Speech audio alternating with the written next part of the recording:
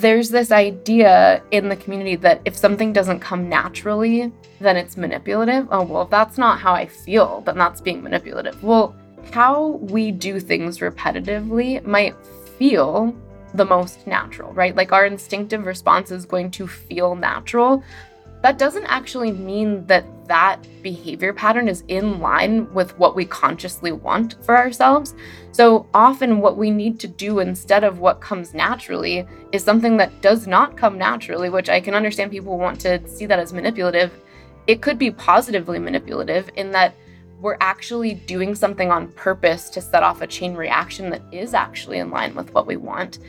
Not all of that sort of pivoting is bad. And I think people need to sit with that a little bit more, because if the only thing that we should do is what comes naturally, our world would be honestly even more sick and disgusting and dark than it already is. People need to learn how to be dynamic and oppose what their brain and body naturally wants to do, because that provides a whole new data set of information and world that we can live in. You must be some kind of therapist? I am some kind of therapist, and I'm about to take you on a journey through the inner wilderness. I've invited brilliant guests from all walks of life to join me as we investigate, illuminate, and inspire transformation in ourselves, intimate relationships, and the social ecosystems we are constellated in. What you are about to hear may surprise you, so hang on to your earbuds for a hefty dose of sanity in a chaotic world. I am Stephanie Wynn, a licensed marriage and family therapist, branching out and building bridges between psychology and everything else under the sun. It's my honor to have you along for the ride. Let's get started. Today I'm interviewing Bizzie Gold. She is a behavior strategist and founder of The Break Method. She wrote a book called The Self-Study, which is available at theselfstudy.com. She's also the host of the Modern Good podcast, where she recently had me on an episode called A Captured Profession. So today we're going to learn about the break method and some of its many applications. Listeners of this podcast, many listeners are in the mental health field or were at one point or thinking about it, but many of us are kind of facing this crossroads the mental health profession is at. So anyone who listens to my podcast for gender critical content, which has got to be at least half my listeners at this point, knows that one of my criticisms of the mental health industry is that we've entertained notions that are absurd and harmful. And it's been a huge discredit to the profession. And so there's kind of this question, I think, on a lot of people's minds of, is therapy dead? Can it be revived? What can we keep moving forward? And what are the virtues and pitfalls of maybe alternatives to therapy, therapy adjacent practices, things like coaching or wellness related practices? Bizzie brings something really unique to this conversation because she is not a licensed therapist. She hasn't gotten a master's degree in counseling psychology like myself and many of our listeners. However, she has really honed this system called the break method, and it is actually an NASW accredited therapeutic modality, meaning that as a non-therapist, she has invented an approach to doing therapeutic work that has been recognized by the National Association of Social Workers. So many of us, hearing this for the first time might be thinking, how is that even possible? How can a non-therapist do that? But I think Bizzie's brilliance will kind of attest to the fact that as you listen to these ideas, there is so much value, and there's going to be kind of a resonance with these ideas. Like, of course, that makes sense for helping people heal. Bizzie is one of these kind of brilliantly analytical, logical, deep thinking, research-minded people. So we'll get into some of the science behind the break method and the theory, the philosophy, and all of that today.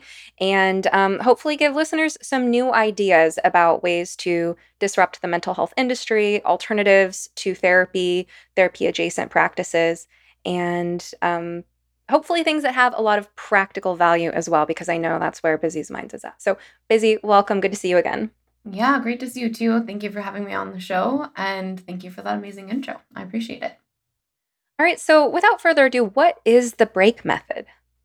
The break method is a logic-based process that allows people to understand the brain pattern that was created during childhood and how that distorts their current perception of reality and dictates certain behavior sets, communication styles, personality expressions that inevitably create some sort of disharmony, chaos, or sabotage pattern in their lives, and we help them rewire it. We do this in a variety of different formats. Primarily, this is done in an online format. Takes somewhere between 16 and 20 weeks, and it has a series of very specific call structures that help extract data that we then use to assimilate patterns and create rewiring strategy. So, what's a situation where someone would want to work with you or try the break method? We see people with all types of presenting issues. My youngest client, for example, is 8. My oldest client is 72. We have people that come to us that are having marital issues, relationship conflict. I work with another organization that's one of the top sales organizations in the country. And I do break method with every person on their team so that we can establish what's happening in their team dynamics and how people's individual patterns are impacting the organization as a whole. So the application would be the same for a child as it would for an organization like this sales company. We also work with people that have eating disorder, addiction. I work with self-harm, and I'm also on the board of Self-Injury Recovery Anonymous. Um, the practice can be, like I said, applied to everything. And I think as we dig deeper in some of the questions, people will understand why one set sequence is so effective for all incoming or presenting issues. So there really isn't anything that we don't work with is probably a better answer. We've had a lot of clients actually that are transgender and have gender dysphoria. So that's been a budding, I would say, area of our practice. I would say I've always had gender dysphoric clients in my practice. My practice started in 2014. But I would say the newest generation is coming to me because of some of the gender critical content that they've heard, which has been a unique experience having somebody, in many cases, some of them are post op, coming to me saying, hey, what you're saying resonates, and some of the things that you've brought up make me realize that there might actually have been childhood wounding impacting my experience of gender dysphoria. Even though I have no interest in going back and undoing my surgery, I'm wanting to understand what made me this way. So that's been a whole new section of clients too that we've been working with. They're people that are open to wanting to understand themselves at a deep core level, even if that doesn't mean actually changing anything about the decisions that they've made. So somehow that population has found me, possibly through some of my work with the Truthful Therapist and possibly with some of my work with Buck, the Tranpa. I don't know if you know the Tranpa, but big fan of the Tranpa. So I think the work is structured, and the structure is ultimately what makes it applicable to all, because that cliche saying the way you do one thing is the way you do everything, unfortunately, is really quite true for the way the brain functions. Whatever we learn with repetition in early childhood, the brain seeks to recreate that in all facets of life. And unfortunately, we can't really get out of it because we can't see it. It is us, so to speak, until we learn how to create that separation. The structure sounds like a commitment, and it immediately makes me think about sort of the difference between someone going to a therapist just kind of with the I need talk therapy Mhm. weekly or biweekly versus deciding I'm going to do the break method. When you start off on a course of therapy, you might start with a significant degree of ambivalence about change. And part of the therapeutic process can be processing that ambivalence about change. Because if you really just if it was as simple as knowing what you needed to do and then doing it, nobody would need therapy, right? Part of the role of the therapist is to help that person sort through the parts of them that want to move forward and also the parts that don't, the parts that are comfortable where they are or that would have to give something up in order to Mm. change. So, therapy can be slow going, it can make room for ambivalence. And the early stages of therapy are all about kind of figuring out what is our relationship as client and therapist? What are we doing together? What are our goals? But when I see the structure of the break method, that you are making a commitment, it is 16 to 20 weeks, you will be getting on these calls, you will be doing this program, it feels like right off the bat, there's kind of a filter there. Like, are you ready to change? Is that your intention or? Absolutely. Yeah, so I have a great visual for this. And I would say the success of our program, because we have a 93% referral rate, the success of our program is because of what I'm about to describe. So have you ever been on a roller coaster? Are you a roller coaster gal? I don't love them, but I've been on some mild ones. Okay. I'm more into water slides. So for those of us, which ironically, I hate water slides because I'm claustrophobic, but you and I, we can still hang out, we can still be friends and go to an amusement park together. So for those of you that are listening, to all my friends out there in the ethers that love a good upside down roller coaster, the kind where the thing like straps down, it's like a deep commitment, right? Break is like walking up to the roller coaster and knowing that you are petrified, thinking about all the things that could go wrong on the roller coaster and wanting to run away, but knowing that you have a team of people that are getting you to the place of clicking on that harness where there's a point of no return. Because once your harness is clicked on, that roller coaster is taking off. There's nothing you can do about it. Once it's actually clicked and somebody hits that button, even if you wanted to get off the entire time, you can't. So what I love about this analogy is that getting onto the roller coaster and allowing that harness to be clicked onto you and actually surrendering, that is the hardest process, right? That is the hardest thing to do because people ultimately fear commitment above and beyond anything else. Once you commit, all of your most deep-seated fears can come true, right? Everything can turn on you. If we get ourselves to that place where we're willing to have that harness click down and there's no getting out, the good news is you will finish. You will get to the end. That harness will come off and you will have successfully ridden that roller coaster. What we do with Break Method is we put a lot of intention and energy and support structures into getting people to click that harness on. Because once the harness is on, you're off. You're going to get it done. Our finish rate is extremely high because of the support structure and knowing that we just have to get them through to a certain point where that harness is clicked on. So I think one of the things that might be important to maybe observe or compare would be when you go to therapy, right? And I think the way you described it, right? There's a lot of ambivalence. You need to slowly build rapport. That person's ambivalence can make them guarded. It can make them evasive. It can make them avoidant of certain questions that you're asking. So in essence, that makes therapy like a meandering stream, right? It's not a rushing river. It is a meandering stream. Sometimes you get sections that have a little bit more flow. Other times it dries up and you're wondering if the client's going to stop coming and then maybe the flow turns back on. Break Method forces the client, obviously the client is on board and they're very clear on what they're committing to. They're clear that it is a roller coaster, right? There's no gray area about what they're about to embark on, but it is a raging river of rapids for 16 to 20 weeks. And there is every bit of attention paid to making sure nobody gets off the ride until they got what they came for. I always tell people when they're on the rapids, I don't like to be bad at my job. I don't like to be wrong about things. So I've put in every single structure and checkpoint possible to make sure that once you're on this raging river, it's the last time you're going to have to get on it.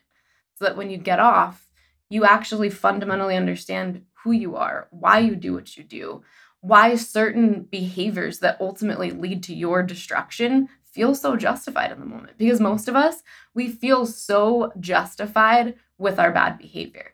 And there's a way that our brain has weaponized a system of language to make us fall into this trap repeatedly. So to go back to this comparison, right? Meandering stream versus rapid raging river.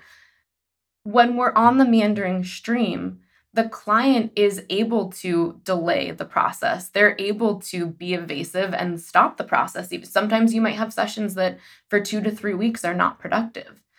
When I work with clients, because I've worked in therapeutic residential programs before, and the parents will come to me and be like, I don't understand. Why is my kid getting results with you so fast and they're not getting results at the therapeutic program?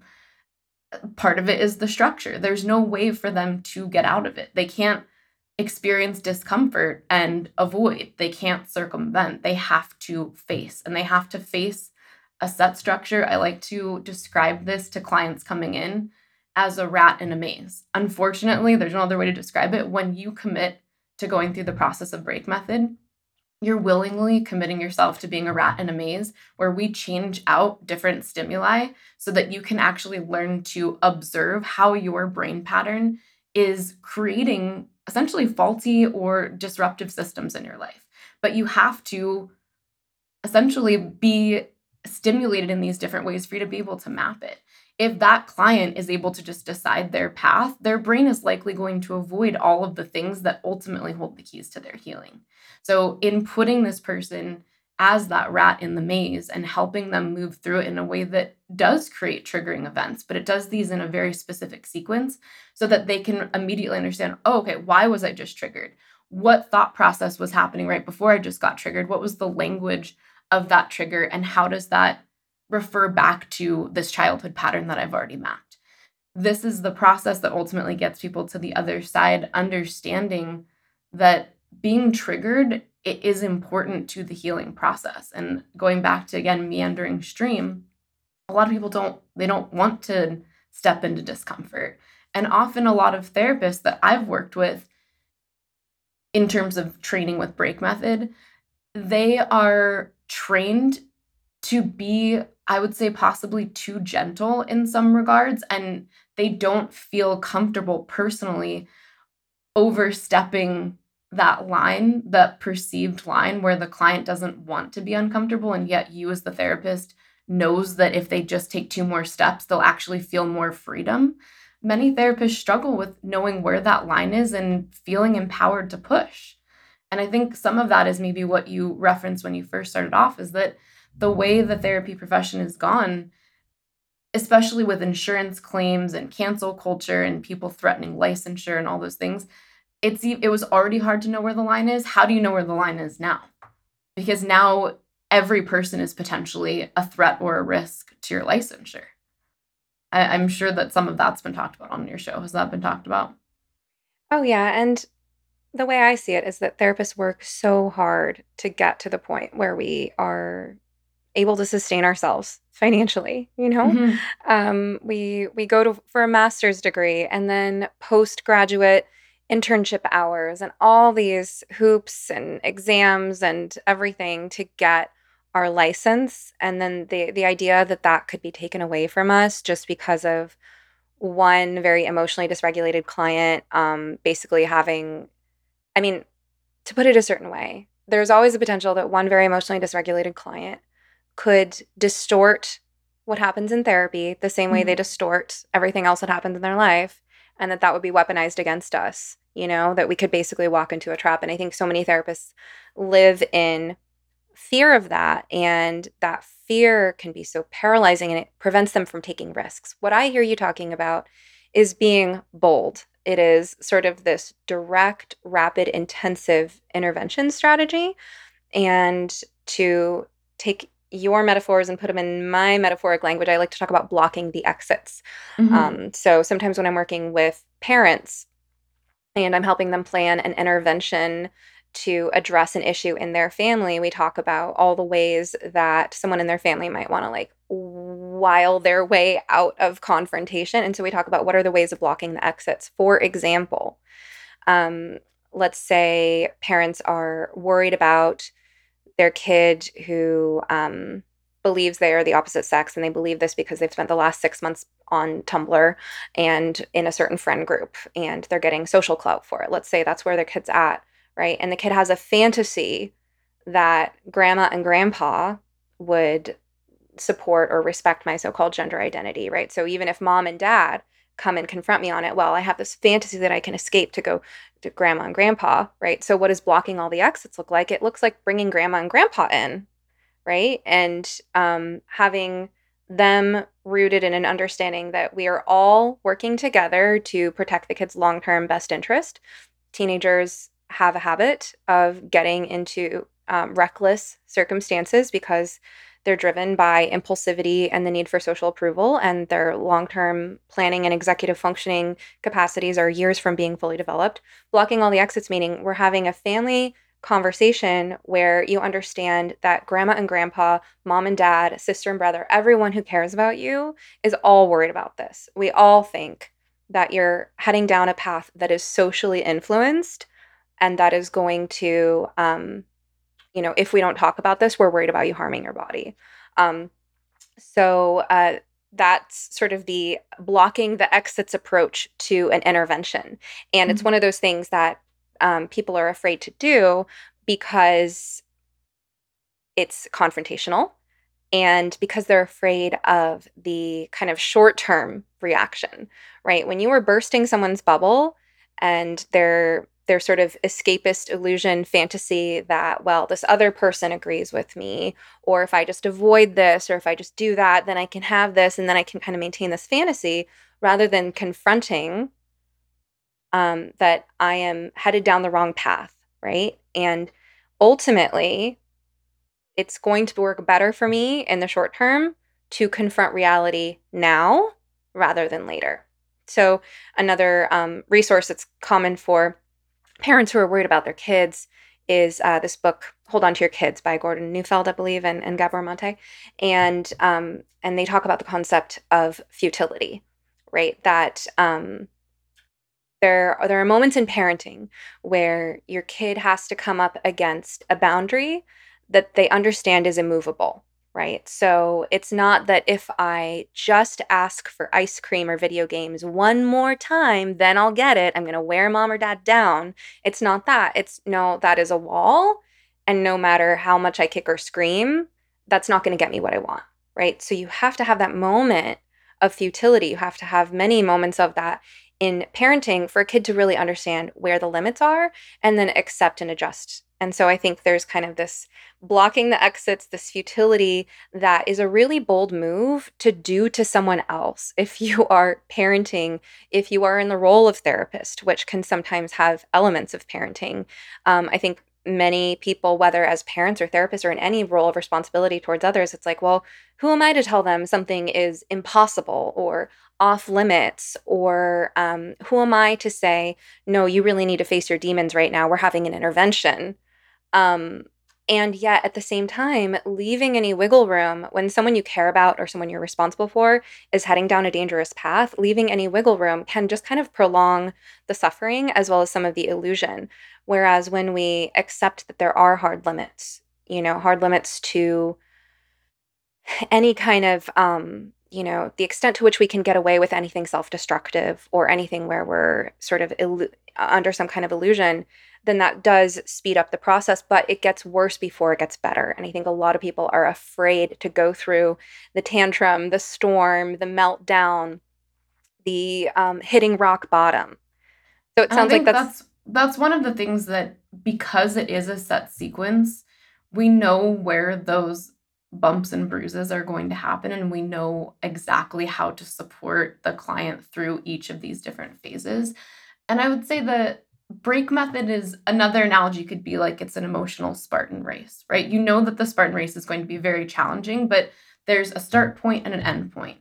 And to compare and contrast again with kind of the traditional talk therapy model, oftentimes there isn't a known end point, right? It's done when we get to where we need to go. And in some cases, the client doesn't want to let go. In other cases, I've seen the therapist not wanting to let go. So there is no finality to it. There's no set period of time.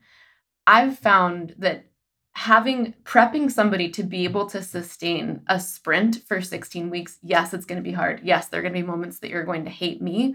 I tell people multiple times, when I used to do this work in person, I'll never forget, this was the first time it happened. I watched somebody actually finally write down the truth that I have known for 2 months. And as soon as they did it, they looked at me and they crumpled up their paper and they're like, go F yourself. And they threw up my paper, threw the paper in my face, ran out. And I was like, they'll be back. I looked over, I was like, that's okay. They just had to confront something that was really hard for them to confront. I'm proud of them for doing it. If I had to take an FU, it's totally fine with me. A couple minutes later, they came in, they're like, sorry. Just, I felt really exposed. I'm like, that's okay. And anger is your protective emotion. Let's get back to it. So I'm used to having moments of being the bad guy, and everyone knows that that is not only acceptable, it's expected. Every client we know is going to have certain moments where they're going to be kicking and screaming. But the idea here is that from day one, they know we run after you. I was sitting in a gigantic auditorium once when I was leading a group through an intensive, and I started to notice this girl in the back row. She was just kind of fidgeting. Everyone else was really engaged, and I could tell she was checking her watch, fidgeting around her bag. And I just kept looking at her. I was like, this girl, she's going to leave. She's going to run. And I was, of course, standing at the front in heels. And I was like, excuse me, so-and-so, what's your name? She's like, said her name. And she looked at me and I was like, just hold on one second. And I kicked off my stiletto heels. And she just kind of looked at me like, uh-oh. And I was like, yeah, you look like you're going to run. So are you going to run? Because I'm just going to take my shoes off because I will chase you into the parking lot. And she started cracking up and she was like, how did you know I was going to run? I was like, I could see the fidgeting. I kicked off my stilettos. I'm a really fast sprinter. Like, good luck. I will chase you out into the parking lot. She was cracking up laughing and she stayed the whole time and had a major breakthrough. And now that person works for me and it's 6 years later. So there are these moments where if I had just let her fidget and do her thing and leave, literally the whole course of that person's life would have been different, from 5 years ago to today. So I think we build into this model of break method, knowing that people are going to try to self-sabotage. They are going to try to run away, especially when they're right on that edge of breakthrough. People do want to run away. They want to hide. They want to make you the bad guy. I think it's critical that we support people and not just empower them, but excite them to go into experiences like this. These things build emotional resiliency. And people always say when they get to the end of the break, that was the hardest thing I ever did. And I feel so excited. I feel like I just graduated college with a degree because you have to dig so deep. And there are going to be moments when you don't want to get up and you don't want to keep going. But because we have that support structure in place, people do get to the finish line. And you brought up something that I think is important, that in client sessions, a client can easily become emotionally dysregulated and spin a story or a version of what just took place that's ultimately not even close to objective reality. All sessions in break method are recorded like this on Zoom. And I'll tell you why that's so important. I would say out of every 10 clients, perhaps, maybe 7 of them, I'll have to actually ask them at the end of the session, hey, I'm going to shoot you this recording. I want you to take a few minutes. I want you to think about a couple things. Then I want you to go back and watch minutes 3 to minutes 7. And then let's set up another call and I want you to tell me your thoughts after you observe that. People have no idea how they're even coming across. So that story, right, through being emotionally dysregulated that they come up with in their head that they would go tell to somebody else, they now have to go back and watch the session and watch that reality come crashing down. We call it reality vertigo in my practice, where all of a sudden you realize that what your brain has been making you believe actually is not at all in line with objective reality. And you have to face that possibly many other instances in your life are much the same. It's a tough moment to go through, which is why we call it reality vertigo. It kind of makes you feel like you're on a bad acid trip. But alas, having that confrontation with reality and understanding that when we are emotionally activated, we stop being able to perceive reality in many cases in a way that we can be collaborative, right? You and I could both be in an emotional state. If we both got pulled into 2 opposite rooms and polygraphed, we would both believe what we're saying. But that doesn't mean that it's actually objectively true. And I think for a lot of people going through break, this confrontation of wow, I thought that was true and I'm not lying. And then that can still ultimately not be in line with objective reality. It's a tough pill for some people to swallow. And I would say in today's society, we're moving even further away from that than we already have been. How are you sleeping? Sleep is a foundation of mental and physical health, equally important to nutrition and exercise, yet it's often the first thing to go during times of stress. Good sleep can help alleviate depression and anxiety symptoms, maintain a healthy weight and metabolism, protect your heart, and even reduce the risk of Alzheimer's. Yet still, 1/3 of Americans struggle with sleep, and temperature is one of the main reasons. Before I got an 8 sleep, I was already an expert in sleep hygiene and practiced what I preach to my clients. but I would still wake up overheated in the middle of the night and unable to fall back asleep for 1 or 2 hours. Adjusting the air temperature and blankets was not enough. The mattress itself was keeping me hot. But now, I'm sleeping soundly through the night and waking up refreshed thanks to my 8 Sleep Pod Pro cover. The Pod Pro cover by 8 Sleep is the most advanced solution on the market for thermoregulation. It pairs dynamic cooling and heating with biometric tracking. The cover can adjust the temperature on each side of the bed individually for you and your partner based on your sleep stages, biometrics, and bedroom temperature, reacting intelligently to create the optimal sleeping environment. If you'd like to be more patient with your children, more emotionally stable with your partner, a fitter athlete, or more efficient at work, take it from me, a mental health professional. Improving your sleep is one of the best investments you can possibly make in your overall well-being and the lives of everyone you touch. Go to 8sleep.com to check out the pod and use the code SOMETHERAPIST at checkout to start sleeping cool this summer with up to $200 off your purchase. Even if they're already running another sale, this code will get you an additional $50 off. And yes, to my listeners around the world, 8 Sleep currently ships not only within the USA, but also to Canada, the UK, select countries in the EU, and Australia. All right, now back to the show. Like a rapid escalation of some of the process that we sometimes get into in relational psychodynamic therapy. Like I'm thinking about transference and countertransference, right? Mhm. And that for therapists who have a relational foundation, as I consider myself to do, I'm pretty eclectic, but I say the relational piece is foundational for me, that what the client projects onto the therapist is important information. Okay. So moments in the therapy where the client is, let's say, says something like, well, why would I want to hear what you have to say? You're just going to tell me I'm a failure, right? Or the client saying, well, you always tell me I need to be more positive, and I'm hearing this as a therapist saying, I definitely did not say that. That's not something I would say. That doesn't sound like me. So, wow, here's a really valuable opportunity in the therapeutic process to notice how, as you said earlier, Bizzie, the way you do anything is the way you do everything. Whatever is going on in your life, in your other relationships, that's going to come up in your relationship with your therapist. And in therapy, in relational psychodynamic therapy, we use those moments of transference, and we draw on and learn from our countertransference to have moments with clients where we can kind of explore that, like, oh, so you remember me saying this, or when I said this, you heard it this way. Tell me more. Um, but what you're talking about is kind of this next level of that, where you're like, no, go back and watch the tape. Yeah, You I'm know? not even at this point. I think people are so clear on we're here to be efficient. We're here to get to work. It's going to be hard. We're not going to cut any corners. We're not going to smooth it out. We're just going to get right into the hard stuff. To me, if there's certain clients that I know are going to have a really harsh experience of reality vertigo, I might prep them. Hey, I think, for example, when you go watch this, be prepared for this and this and this. This might pop up. I want you to sit with it. If you need to go back and watch it a few times, that's fine.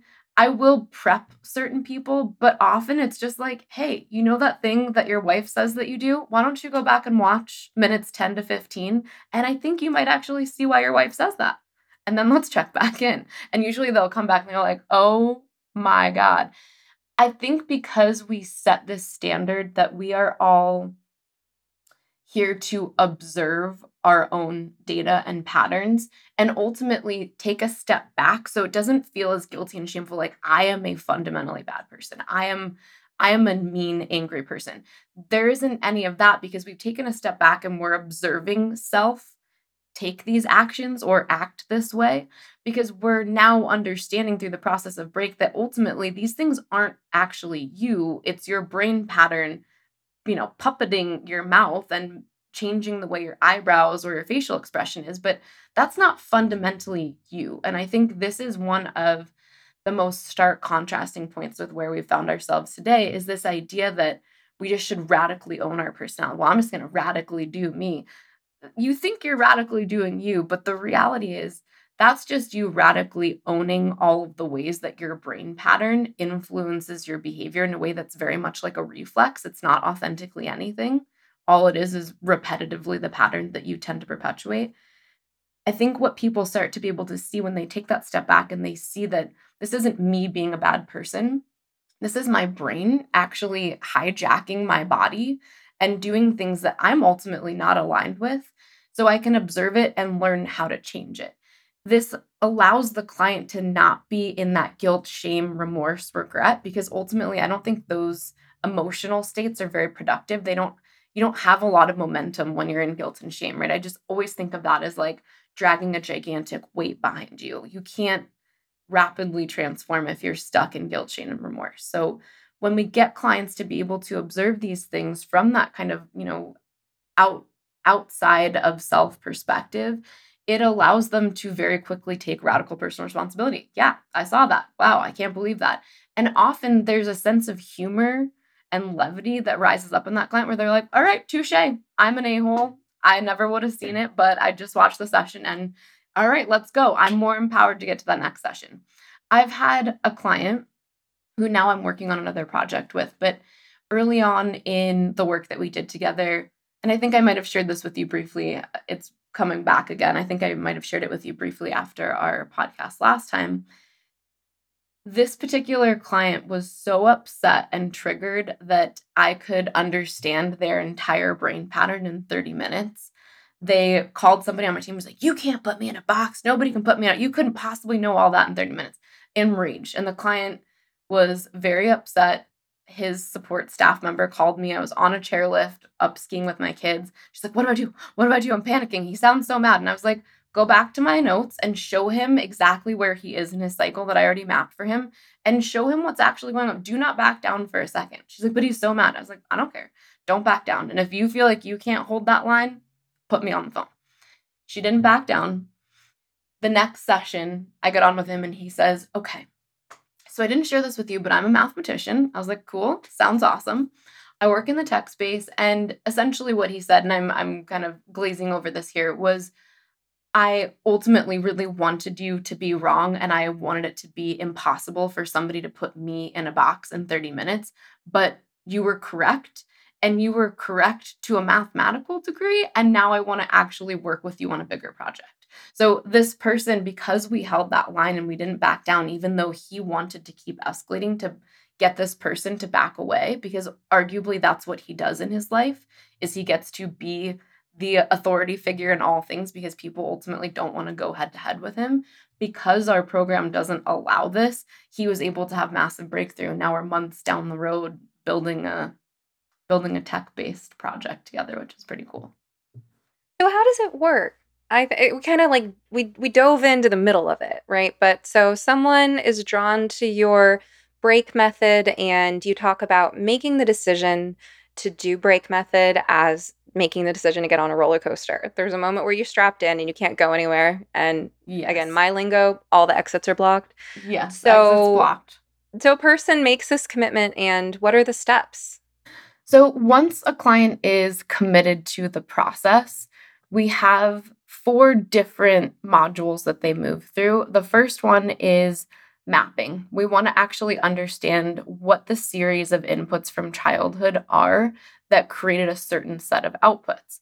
So the first period is all based in data extraction. So again, to contrast to more the traditional talk therapy model where meandering stream, we're allowing information or narrative to come forward as it's comfortable or as the therapist guides. There's a very specific sequence by which we extract data from the client's mainframe of their brain, right? Everything that we look at is essentially using this analogy of the brain pattern functioning like a virus on the mainframe of your brain. We know that the body and brain experiences all types of stimuli in its environment and encodes that to memory that we can be using or accessing from conscious thought, but also certainly from subconscious. And I know in your field, you would refer to that in many ways more as unconscious. So that memory and information is stored And we help clients go through a very specific process of uncovering the data or uncovering the memory inputs in a way that takes out the ability to narratively experience them. And it also takes out the ability for the client to understand what's being extracted until it's already out. So, in many cases, when a client looks at some of their exercises, they don't understand cognitively why something's being asked or what's being utilized until it's all out on the page. And then we teach them how to look at the information that was extracted. So in many ways, we'll have clients look at us and be like, "Oh my God, I can't believe I was that honest. I've never said that before. I didn't know that. And now that I'm looking at it, that's absolutely true. But I wouldn't have ever put those things together because we can't block the information flow. A lot of times when we're in storytelling mode, our brain can actually be in self-deception or evasive or avoidant, even without our awareness of it. So we don't realize that our brain is trying to get around a certain high target piece of information, but we do in break. So we have a process of being able to extract that information in a way that the client can't block, they can't move around it, but they still then on the next step learn how to understand it. So once that information is extracted, then we go through pattern assimilation. So the first process is that kind of discovery and mapping, and then the next process is all pattern assimilation, understanding how the pattern has created tentacles out into their communication style, into even their sexual behaviors, into their fantasy life, into communication style, personality expression, their relationship with money. We look at every single area and facet of daily life and also big picture, big decision making life. And we make sure that that pattern holds true in each area because we're always making sure that we account for nuance. And a good example of this would be the brain pattern that I have makes me thrive consistently in career. But historically, for the type of pattern that I have, intimate relationships are always the most challenging. So there's a very specific set of reasoning behind these two pieces. But for some brain patterns, there is that dichotomy where it's like, in this way, I'm great, no problems. But that same skill set, right, the way we do one thing is the way we do everything, when I translate that into intimate relationships, it creates a lot of problems. So when we look at these different facets or areas of life, we look for the subtle nuance in how this pattern in this area of life will dictate or make you perceive reality in this way, and it'll create these sets of imbalanced behaviors that need to be corrected. And then when it comes to money, this is how this pattern creates a flow of destruction. So we make sure that we look at every area of life so that when we're creating rewiring strategy, we're not leaving any areas open because I find a lot of practices or therapists that will come to us to get trained, they tend to stick in certain areas and won't, for example, really dig into people's existential belief systems or spiritual belief systems, right? Like that tends to be kind of off the table. That might be too personal. Or maybe that doesn't really have they believe that that might not have anything to do with anything. Or maybe people really don't feel comfortable talking about how people's sexual fantasies or intrusive thoughts tie back to this pattern. We, again, similar to the roller coaster analogy where it's like once you're clicked in, we're just doing it. We don't leave any of those stones turned down. We flip them all because if you leave one area without being rewired or understood, that one area is enough to kick back up the whole pattern. So everything that we do is about sustainable rewiring. And because of that, we can't just leave an area alone that makes that client feel uncomfortable. So we do go into all these areas from sexual fantasy and intrusive thoughts to eating behaviors. We even go into people's relationship and understanding about the death process because I found that for a lot of people that is intimately involved in their anxiety patterns. So we can't really fully address that person's anxiety presentation without understanding fundamentally what it is that you actually believe about the process of death. And for a lot of people, they're like, I don't like thinking about it. It's like, I don't like thinking about it either. Alas, we still have to do this if you want to get free. So when we go through that process, that kind of third step of the process, we're really looking at how this pattern really has tentacles out to all different facets of your life. And then the last phase of the cycle is applying rewiring strategy through pattern opposition to each of those different areas. So by that point, we would have had all thought processes, language, behavior patterns all mapped and we understand where each one's presenting, how they're all presenting within a timeline, because the timeline piece is very important. People often will experience something that they might just call overwhelm, right? They're like, I'm just overwhelmed. Well, what is overwhelm? Overwhelm is really multiple different experiences that your brain is just kind of all putting into a junk drawer and just labeling it as one thing. But to me, overwhelm is kind of a waste of a word. All it makes us understand is that there's more work to understand and discern what's ultimately happening along the timeline. So we do a very specific process of making sure that we are sorting through that junk drawer, right? I'm sure everyone, that grew up in the 70s, 80s, 90s, every one of our parents had a junk drawer. Did your parents have a junk drawer? Mm-hmm. Right? There's That overwhelmed junk screwdrivers. drawer. That's a good analogy. Yep. Right? Like, who knows what's in there's like random dominoes, a battery, screwdrivers. I'm trying to think of what like a random tampon. I'm sure there's a bunch of random stuff in people's push junk drawer. pins and rubber bands. Push pins, things that when you go rifling through it, you hurt yourself. I don't know, maybe there's a razor blade in there from somebody trying to, clean the glass on the windows. That junk drawer is a high value target for us because the brain wants to avoid that at all costs. And whenever something's uncomfortable or we're too close to having that really deep emotional experience, a lot of us just keep throwing stuff in the junk drawer and that thing just piles up. And whenever we experience it, maybe we'll label it anxiety, maybe we'll call it overwhelm, maybe we'll call it depression. We have to be able to, through a very process-oriented way, sort through the junk drawer. And most people's brains, when they're still operating in pattern, they won't do that. That is the roller coaster. They don't want to open the drawer. They don't want to look through it. They don't want to go through the process of sorting things out and figuring out what has to get thrown away, because a lot of that stuff, it's got to go. It's not supposed to be there, right? It's there because we're nostalgic or because it's tied to parts of our emotional pattern that we're addicted to running, but ultimately don't need to run anymore because we're not a child. So I think in that process of going through the rewiring, we have to actually look at throughout the timeline of your life, what are these different like tokens and things that you just keep putting in there that you refuse to let go of that are deeply impacting you at a fundamental level. You've just now been taught to radically own them as your personality when they couldn't be further from that fact. So once we get through that phase, they actually begin their rewire period, which is a 30-day period after the completion of the program. So this is that, like, if ever there was a true sprint, that's the true sprint where they have their final strategy document. They know exactly what's expected of them. They know all the traps their brain sets for them. They know how their brain will weaponize language against them, and they know how to meet that language and dismantle it. They know all of the different hacks and bobs and weaves to get out of certain things that their brain might present, because the idea here is during that 30-day period, we need to try to be as close to 100% accurate with every single piece of work and tool that we've learned as possible. Because if we can do that for 30 days, we will have actually changed who we are at a chemical level. Most clients, when they're rounding from module 2 to module 3, their lives are already a complete 180. By the time they get to the end and they're like, well, I'm just now starting my rewire period, like my life is already different. How could it get any more different? It still does. There's always another level to which you can become free and change at a core level where you're not white knuckling, you're not trying to do something. I find that a lot of practices now are like, not affirmative in the way that I think in your show we talk about, but like affirmations and mantras, right? Like kind of swapping in some sort of positive belief.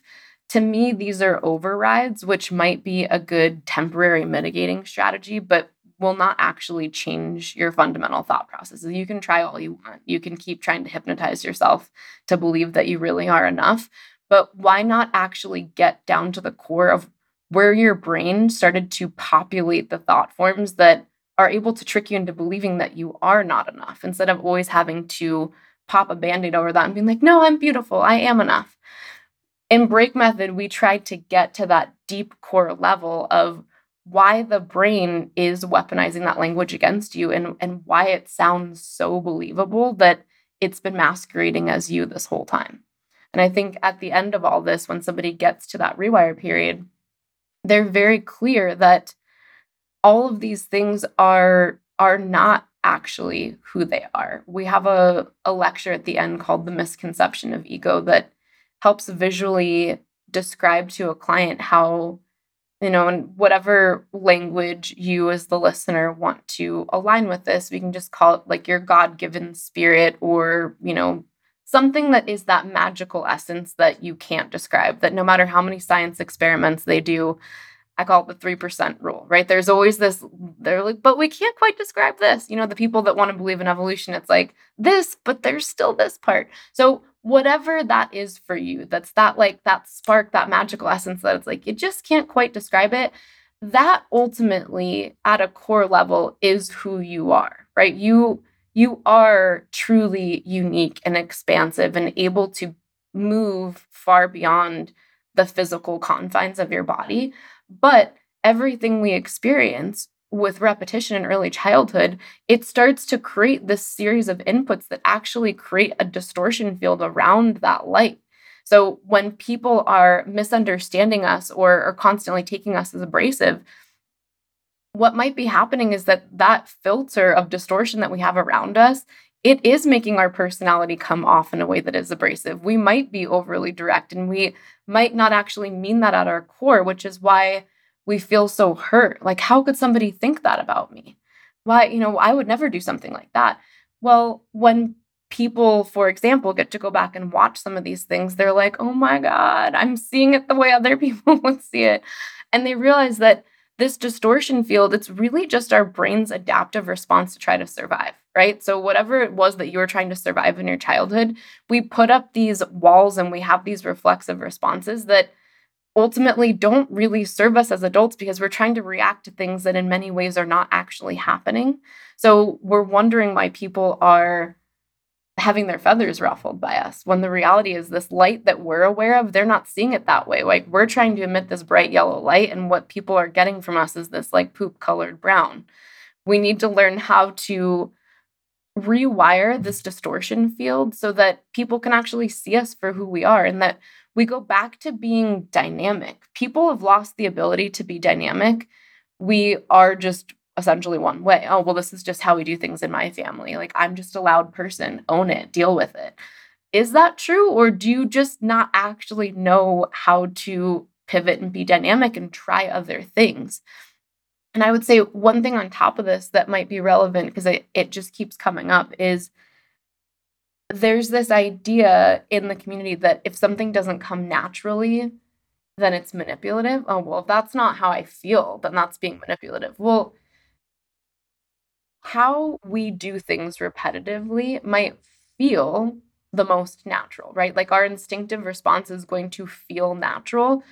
That doesn't actually mean that behavior pattern is in line with what we consciously want for ourselves. So often, what we need to do instead of what comes naturally is something that does not come naturally, which I can understand people want to see that as manipulative. It could be positively manipulative in that we're actually doing something on purpose to set off a chain reaction that is actually in line with what we want.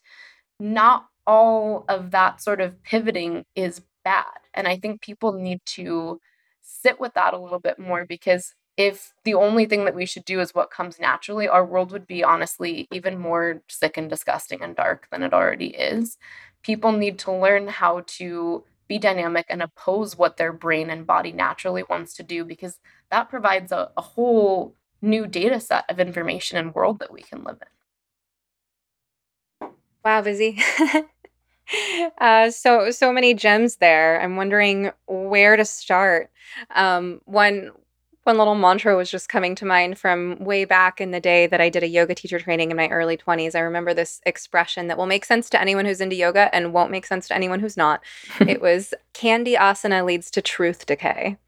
Um, Meaning, if you just do the poses, the asanas that feel good to you, then you might be losing structural integrity, because it could be that the things that really bring you into balance are the things that are the most uncomfortable, the things that don't come naturally. But there's freedom in recognizing that you are that sovereign soul that is not tied to the ego structure of just doing what you've always done. You talk about sort of emptying the psychological junk drawer, and this also makes me think of habits that people get into with regard to pleasure and pain.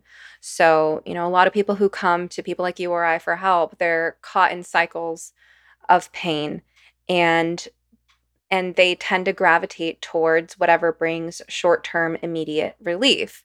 So that could be an unhealthy relationship with food or alcohol or other substances or bad habits, spending too much time on social media, you know. And it's sort of like I'm at this low baseline because I'm depressed or anxious or, as you say, overwhelmed. I'm in the junk drawer. My junk drawer is spilling over. And so I just want something now that's going to make me feel better.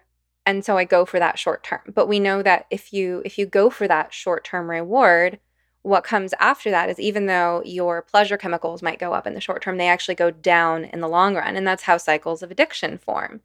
And so something a lot of people who are caught in that cycle don't realize, though, is that you can actually reverse that pattern. It's not just that, oh, I have to eat foods that are healthy but taste yucky, and I have to do exercise that doesn't feel good. It's that actually by doing things that require moving through resistance in the short term, things that might be temporarily uncomfortable, or you could say on some level painful, but in a safe way. Um, by going through that pain, you actually get more pleasure on the other side. Just like drinking tonight will give you that short term pleasure and give you a hangover tomorrow. At the same time, exercise is one of those things that's the opposite, right? You push through the resistance, you do the thing you don't want to do, and then you get the endorphins right afterward. And you also get the long-term confidence boost, the brain-derived neurotropic factor, and things like that. But it's not just exercise. It's not just eating well. This even applies to things like deliberate cold exposure therapy, where you are momentarily putting your body through something that's really uncomfortable, but that is safe, meaning exposure to cold, which mimics the sensation of pain. But then afterward, you get that boost of all the feel-good chemicals.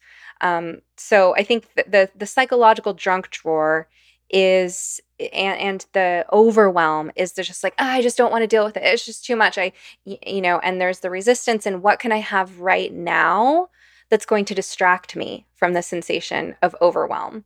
But actually, I think where a lot of people need encouragement is, nope, we can unpack this junk drawer.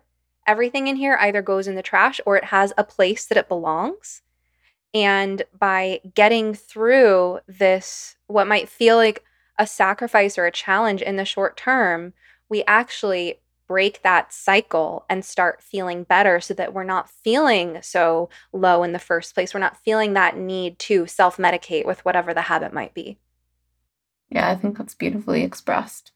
I think in that same way, it's also important to remember, I love the workout example that you described, because also as you keep repeating this pattern opposition, right, of going into the discomfort of the workout because ultimately you feel better on the other side and you do have that endorphin rush, the pain actually starts to decrease, right? It starts to get less uncomfortable, which allows you then to keep pushing further, right? Maybe what used to be hard during a 20-minute workout, now it's a 100-minute workout, and maybe then it's a 120-minute workout. And I think when we look at a structure like this, something that's highly repeatable, I know that if I just, for example, buckle onto that roller coaster, I'm going to get to the other side and then I'm going to feel great. Some of that is certainly what gets people through the process and break, because they do have these incremental moments where they're having these big breakthroughs and they can see the structure that they can repeat that got them to that breakthrough. So I think some of that is absolutely why we've built out break the way that we have. And when we get to the other side of that rewire period, I think that's why it starts to become automatic. It's not something that we have to try to insert or to try to swap out, kind of more from the CBT, DBT, where it's like you have to kind of choose this, not that. It fundamentally changes who you are. So it changes your thought process. So you're not having to try at the end if we've done it correctly. It actually just is what your brain now knows how to do, which is the same with, workouts, yoga, eventually what used to be hard is now it's your new pattern and it's your new easy. As a therapist, I've gotten an up close and personal view at what people tend to struggle with day in and day out. Turns out it's almost universal that we know we should be taking better care of ourselves in terms of the basic building blocks of well being, like diet and exercise. But as valuable as it is for our mental and physical health to change our lifestyle habits, it's also much easier said than done. People often set goals that are too lofty, only to feel even worse about themselves when their aspirations inevitably fail. That's why I recommend starting with positive changes that are as simple as possible. Enter my new favorite beverage line. Organifi makes it so easy to improve your nutrition and start feeling better right now with refreshing plant-based blends of superfoods and adaptogens that you can just mix with water. My personal favorite is their green juice. It contains moringa, ashwagandha, chlorella, spirulina, wheatgrass, beets, turmeric, mint, lemon, and coconut water. 100% organic with no added sugar, and it tastes great. My family loves Organifi Gold, which promotes relaxation and restful sleep, served mixed with warm almond milk before bed. Organifi also makes several other powerful blends, all organic and loaded with vitamins, minerals, antioxidants, phytonutrients, anti-inflammatory herbs, and adaptogens. For less than $3 and 3 grams of sugar per serving, you can start giving your cells the support they need to manage stress and feel good. Check out their product line at Organifi.com. That's spelled Organifi.com. And use promo code SOMETHERAPIST to get 20% off your entire order. Your whole body will thank you.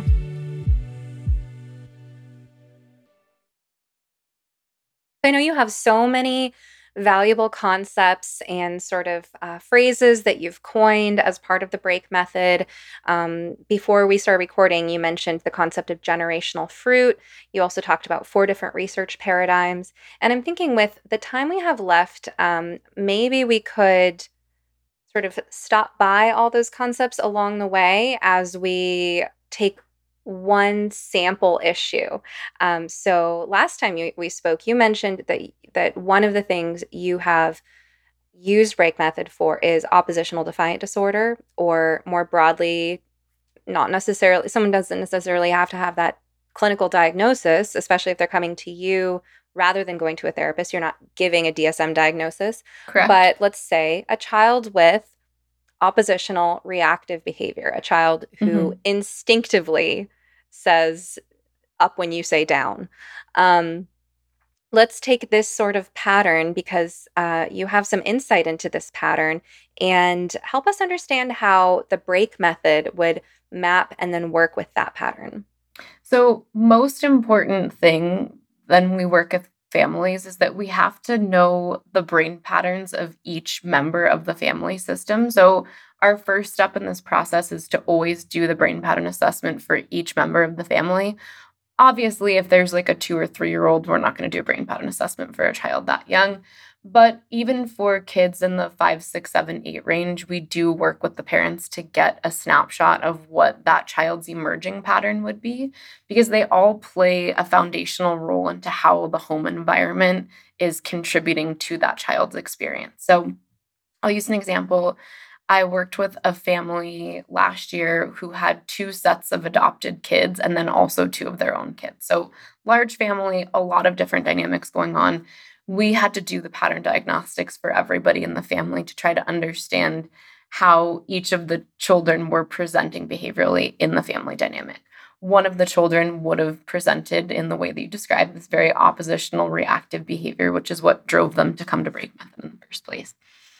When we work with families, we first want to understand how the parent's dynamic is impacting the child.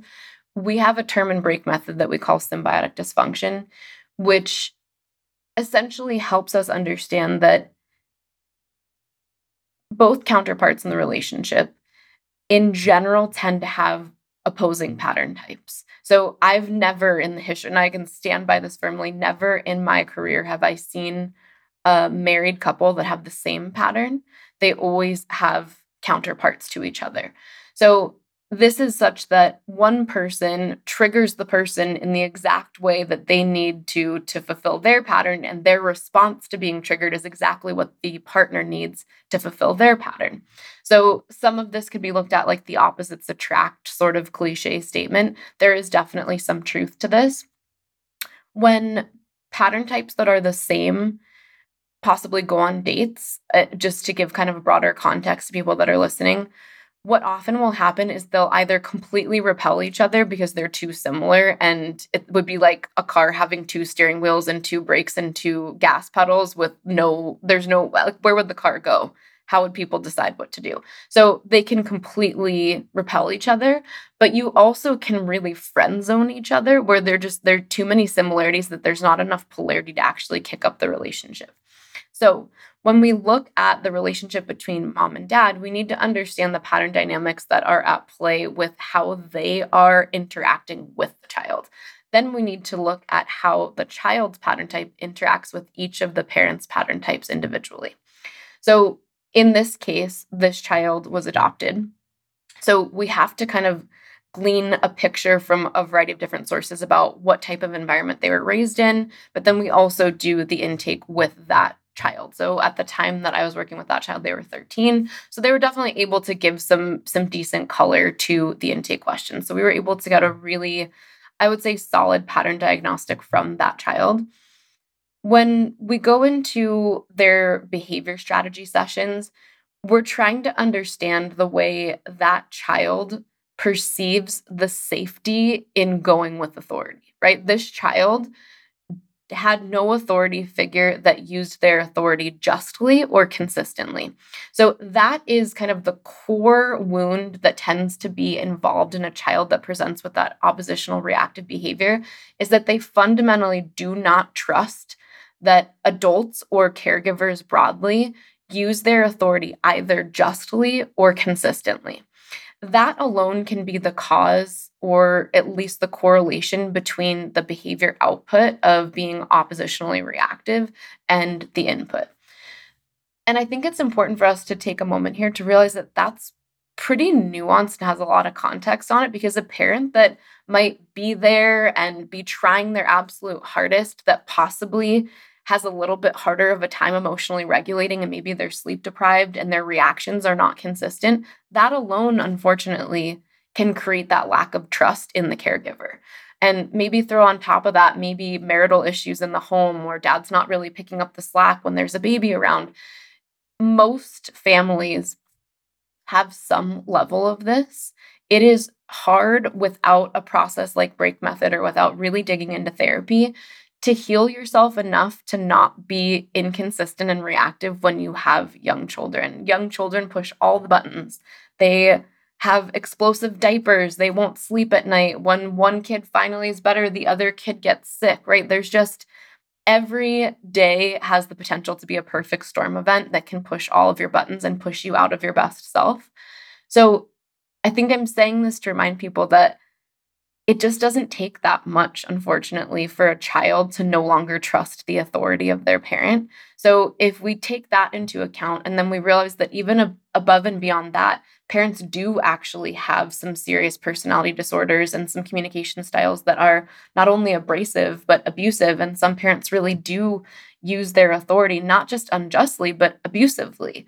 So we can kind of see this spectrum from, accidentally using your authority unjustly or inconsistently all the way to being overtly abusive. Any of those things in that spectrum could set the stage for the child to present with that oppositionally reactive behavior. So we need to understand what types of behaviors that child experienced with high levels of repetition. So I know in your field, people talk about ACEs. ACEs are definitely important. And I think the way we approach that idea in break method is that your emotional homeostasis is ultimately created by what you adversely perceive in repetition. So whatever is perceived as some level of adversity, even though maybe to you that wouldn't seem all that traumatic, but that's all I knew in my life. So those were the first traumas I experienced. Whatever those things are that happen with some level of repetition end up creating the foundation of that brain pattern. So an example, going back to this idea of it being hard to be a parent, right? In those early years, especially if you have multiple kids, it just doesn't take that much for you to be inconsistent or argumentative or abrasive or use your authority in a way that's not consistent. So if we look at those early age ranges, those are what really truly create the child's brain pattern. So we want to typically look between the ages of 2 and 5 for what the child experienced that was both repetitive, right? It can't just be one-off events. It has to be something that had some level of repetition, and it had to be something that that child perceived as something adverse. One analogy that I like to use that I think can help people understand this is coming off of a Taoist philosophical term called the poo. Have you heard of this? The PU, poo. So the poo is the uncarved block of wood, right? So this idea is we all start this uncarved block of wood, and life slowly whittles away and makes us take shape, right? So each one of our shapes will become unique and different, but we all kind of came in this block of wood. So when we look at the relationship of this uncarved block of wood and something like ACEs, whatever the child experiences that is something other than love, innocence, and curiosity, the child will perceive adversely. So even if to you it's not that bad, if it's not love and it's not supporting their innocence and supporting their curiosity, it will start to chip away and carve away at that block of wood. So those are the things that we want to make sure we're very clear on for the child and understand what the chips were or what the carvings were at the hands of the parents so that we can start to understand the way that they're now projecting some of that onto these new adoptive parents, right? Because now this child in particular is no longer in that same environment. They're with different parents than they had before. So an example of this, they moved into a family that was very Christian, very much an authoritative parenting household, very consistent, lots of rules. So a lot of parents that adopt, they're like, oh, well, I'm giving them a great home and now we have money and now they've got rules and support. Of course, like their life is going to be so much better now. Well, bad news for you is their brain is addicted to an environment that is very much in opposition to what you're giving them. So even though what you're giving them should be better, it's actually some of the most triggering experiences that they can have because they don't know how to function in that environment. So everything is not only brand new, it's in exact opposition to what makes their brain feel safe. So for example, this parent, when they came to me, everything that they kept doing, they were trying to, but I'm being so consistent. I'm like, well, okay, well, we got to pull back a little bit because what you're doing is not the problem at this point. How they're perceiving reality is what we need to work on first. So once we understand all of that dynamic, we focus on working with everybody separately until the end, and then we build all of their patterns back in and all of their strategy documents together. So we need to work with the child on how they are labeling their current reality and how they're experiencing, in this case, adoptive mom and adoptive dad. Then we need to talk to mom and figure out how their behavior can have a little bit of radical personal responsibility behind it, and they can see how they might be falling into the exact traps that I've just described. Because that mom will now know, okay, these are all the ways that my child is perceiving what I'm doing. How can I pivot these things to kind of soften as they're starting to make a lot of the changes at the level of understanding inside of themselves? So it's definitely a deep process. I don't know that we have time to go through all the rest of it, but essentially, we work with everybody separately, understand how the dynamics at home are being perceived in a way that's not intended or not yielding the results that everyone in the family is looking for.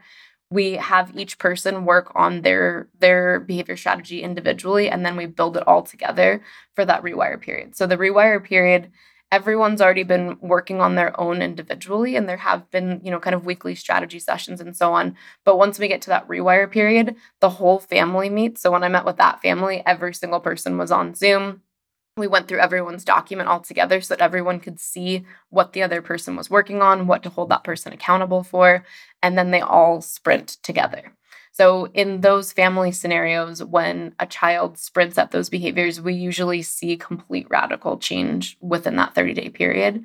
But I will say, not just with this family, but most kids with, the way you tried to describe it, the oppositionally reactive behavior, typically by call number 2 and 3 in break method out of a 6-call sequence, typically that child's behavior has completely turned around because the parent has now understood, oh, even though I thought this was the right way to get this accomplished in my family, doing it this way actually stops serving my child exactly what they're looking for. So the child's behavior usually resolves very quickly. I'll say adults are much slower than children in cases where usually the parents are like, my child's a nightmare, and they just want to get all, like they're not able to be helped. We've seen everybody. It's typically that the child actually changes really rapidly, and then the parent is a little bit slower to catch up. That's much more common.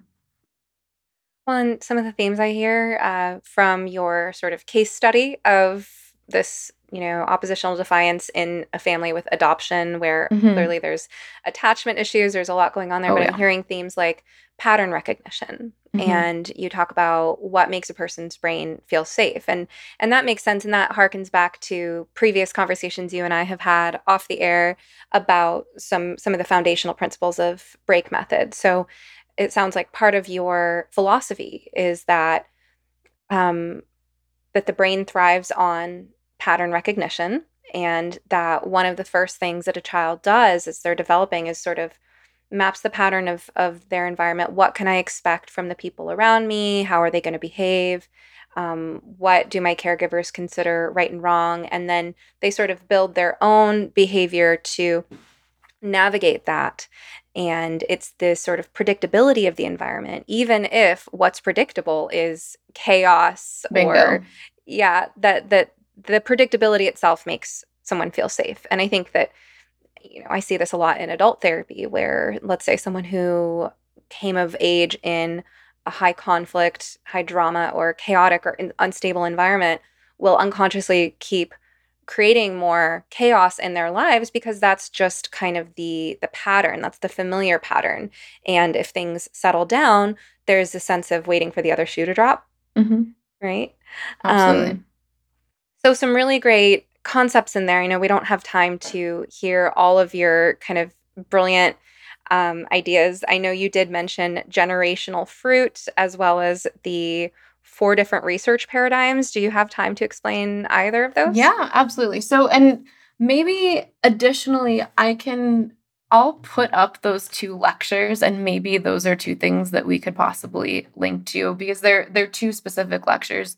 One is called Escape the Paradigm, and it's helping people in the mental health field understand how the different research paradigms impact the information and data systems that are generated out of them. Because I think not often we pay enough attention to that. So the 4 primary research paradigms are the positivist. So positivist is that there is one reality, and we need to essentially create a research system that allows us to observe that one reality.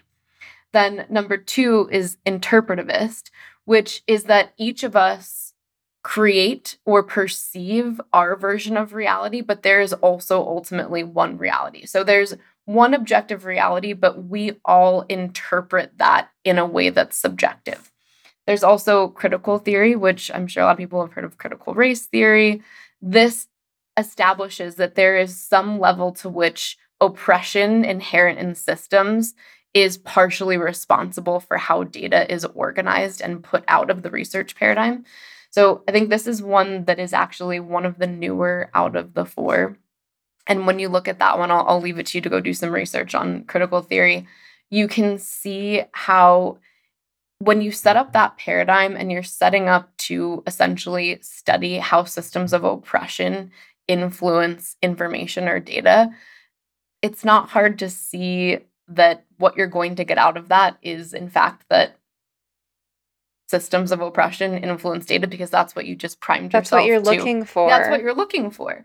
So I think that one, of all of the 4, and I'll get to the 4th one, but of all of the 4, that one to me is the most glaringly obvious, that you're not actually trying to just study anything. You're actually trying to spit out a very specific example. You're attached to an outcome. Absolutely. So of all the ones that don't really make sense to me, that one doesn't make sense, because you're not actually trying to objectively describe anything. That's a very subjective experience, and everything in that is very much going to disclude any information that doesn't look at how systems of oppression influence data. So the fourth one is the constructivist. And as you and I talked about before we jumped on, I think this is absolutely what has set the stage for the affirmational care model. The constructivist research paradigm is that we all create our own reality, and there is no such thing as baseline objective reality. So I think it doesn't take much to see that that is an inherently dangerous idea. And it actually goes in opposition to the natural laws of the physical world. I think we can all acknowledge that while we might have our different interpretations of reality, there is certainly something that is unfolding that a camera could capture, right? So this idea in constructivism that it is what we make of it and there is no such thing as reality has given birth to exactly where we are today. And I think this is tangential, but this is exactly what I think the people that are very into transhumanism and the proliferation of AI want us, is that, well, once we merge with machine, we can just make our own reality. So I think constructivism is laying the yellow brick road, so to speak, down a pathway to hell in transhumanism that I think is pretty scary. I think when we look at how these research paradigms impact our world at a large scale, we have to keep into account that this is what shapes all of our understanding of information in our world, from scientific experiments to psychological experiments to sociology and so forth. Everything in the academic field passes through a filter like this. So when I look at where we've gotten to today, and especially what's happened in academia, you can see that we are passing through things like with like filters. And because of that, we're getting like data sets. And I think my frustration is that it's so obvious that we're missing something, that there's that je ne sais quoi. There's some like missing element that I think a lot of us that are trying to pursue truth above anything else, like above and beyond what we want or what we want to believe or what we've been programmed to believe, when you're really trying to pursue truth and what's best for the human collective, eventually you bump into someone is manipulating data at the most fundamental levels to block us from truly healing. And I think that's where I continue to land at this phase of my career, is less than who is blocking this information. I think what we're seeing is that some of these paradigms are actually what's blocking information, because we're limiting the scope of data and we're already trying to describe how we're trying to observe it, which is making us fall victim to cognitive entrenchment, or in this case, paradigmatic entrenchment, right? We can't see beyond what we're trying to focus on. And I think for us to take a leap out of where we are now, we have to all recognize that within ourselves and within both the academic and scientific research communities, that if we keep approaching things that way, we are going to stay stuck to some level where we are. And to kind of bring this full circle to what you brought up in the beginning of the show, when we were going through the process of accreditation, the accrediting bodies want to see that what you're doing is already something that's been proven, right? Like, we'll only accept you if you can show us that what you're doing is something that we've already stamped our approval on, right? So essentially, with Break, we had to try to fit all of this bulk of information and like pass it through all these little holes that helped check off boxes, even though that's not the way the information flowed, right? So often in the field, right, information is starting from this paradigm and flowing out. We had to try to take all this aggregate information and try to feed it through these small holes that checked off boxes. I think this brings an important moment for us, which is, I understand that people see that there's a need for regulation, right, and oversight. And I absolutely believe this to be true to some degree. But I think, how quickly does that turn into gatekeeping and weaponization? And where is that line, right? Where is the line between regulation and oversight and manipulation and control? I'm not here to answer that question, especially at the end of an episode, but I think that's a question that everyone involved in this field needs to ask themselves. And how are we limiting our attempt to heal the human collective and human psyche by our belief around that? Things need to be this regulated, or you have to have this credential, or no, just everything goes. There's some line in the middle, and I think that needs to be personalized for each one of us individually.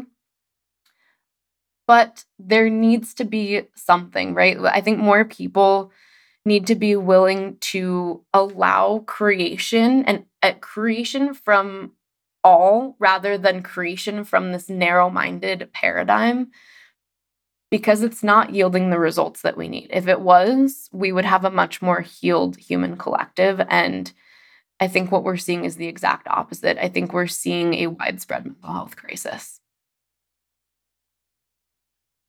Wow. Well, thank you for your brilliance, Bizzie. You have so many gems. I appreciate you sharing all of them. And let's figure out where people can find you. So as we started off with, your method is called the break method. So that's it. What, breakmethod.com? Yeah, you can either go to breakmethod.com or thebreakprogram.com. Either one will get you to where you're going. And if you wanted to check out our 30-day workbook that you can do at home, it's called the Self-Study. So it's just a home study workbook. I would say if break method is 100%, the self-study is about 1%, but it's a 1% that's been really impactful for a lot of people. It's broken into daily micro lessons over 30 days. So if you're looking for something that just allows you to do a small commitment, it's about 20 minutes a day for 30 days.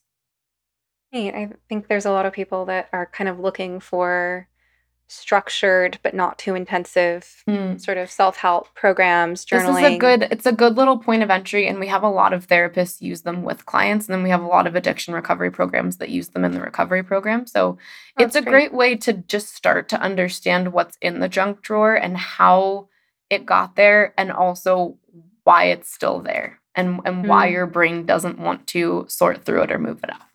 So that workbook is at theselfstudy.com. It is. And your podcast, again, is The Modern Good. You had me on the episode A Captured Profession. You're also pretty big on Instagram. That's where I think you and I originally connected. I'm not that big on Instagram. Everyone's like, I thought you'd be way bigger by now.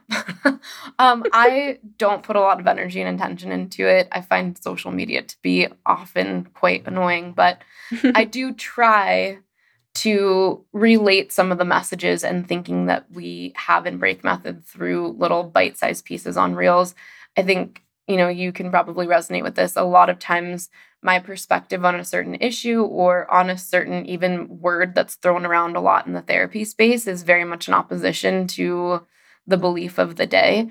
So I try to do my best to give another voice to some of those things, especially on social media. The whole toxic relationships, narcissistic personality, gaslighting, stonewalling, all of those therapy terms, I think often are getting used by social media influencers to build up their brand or their coaching practice. And I believe they're weaponizing a lot of those words against people, and they're destroying a lot of relationships. So I try to do my best to shed some more objective light on those terms and help people understand not just the behavior presentation, but what the thought process likely is behind that behavior presentation. Because I don't think enough people work on that. It's like they'll call out the behavior that their partner's doing, but they don't actually seek to understand why. So a lot of our work is to help people understand why, so that you can desire to collaborate with them rather than feel hurt by what they're doing. And since you brought that up, I'll just add that there's a minority, a small minority of people who have pathologically disordered character structures, right? But then there's a much larger subset of people who are humans that can fall into patterns that look like that sometimes. And there's an important conversation to be had there about our quickness to throw out labels like narcissist and gaslighting and things, because those labels are very useful for what they describe, and they're also easily weaponized and overgeneralized. So I'm glad that you bring more specific language that is insightful and really designed to help people break free of their patterns, because that's what people are looking for when they're trying to find a way out of their suffering. So, Bizzie, so great to have you. Thanks for being here today. Thank you. Thank you so much. I really appreciate it. Thanks, everybody. I hope you enjoyed this episode of You Must Be Some Kind of Therapist podcast. To check out my book recommendations, articles, wellness products, guest episodes on other podcasts, consulting services, and lots more, visit sometherapist.com or follow me on Twitter or Instagram at sometherapist. If you'd like to go deeper, join my community at somekindoftherapist.locals.com. Members can dialogue with other listeners, post questions for upcoming podcast guests to respond to, or ask questions for me to respond to in exclusive members-only Q&A live streams. To learn more about the gender crisis, watch our film, No Way Back, The Reality of Gender-Affirming Care at nowaybackfilm.com. Special thanks to my producers, Eric and Amber Beals at Different Mix, and to Joey Pecoraro for our theme song, Half Awake. If you appreciate this podcast and want more people to find it, kindly take a moment to rate, review, like, comment, and share on your platforms of choice. Of course, just because I am some therapist doesn't mean I'm your therapist. This podcast is not a substitute for medical advice. If you need help, ask your doctor or browse your local therapists online. And whatever you do next, please take care of yourself. Eat well, sleep well, move your body, get outside, and tell someone you love them. You're worth it.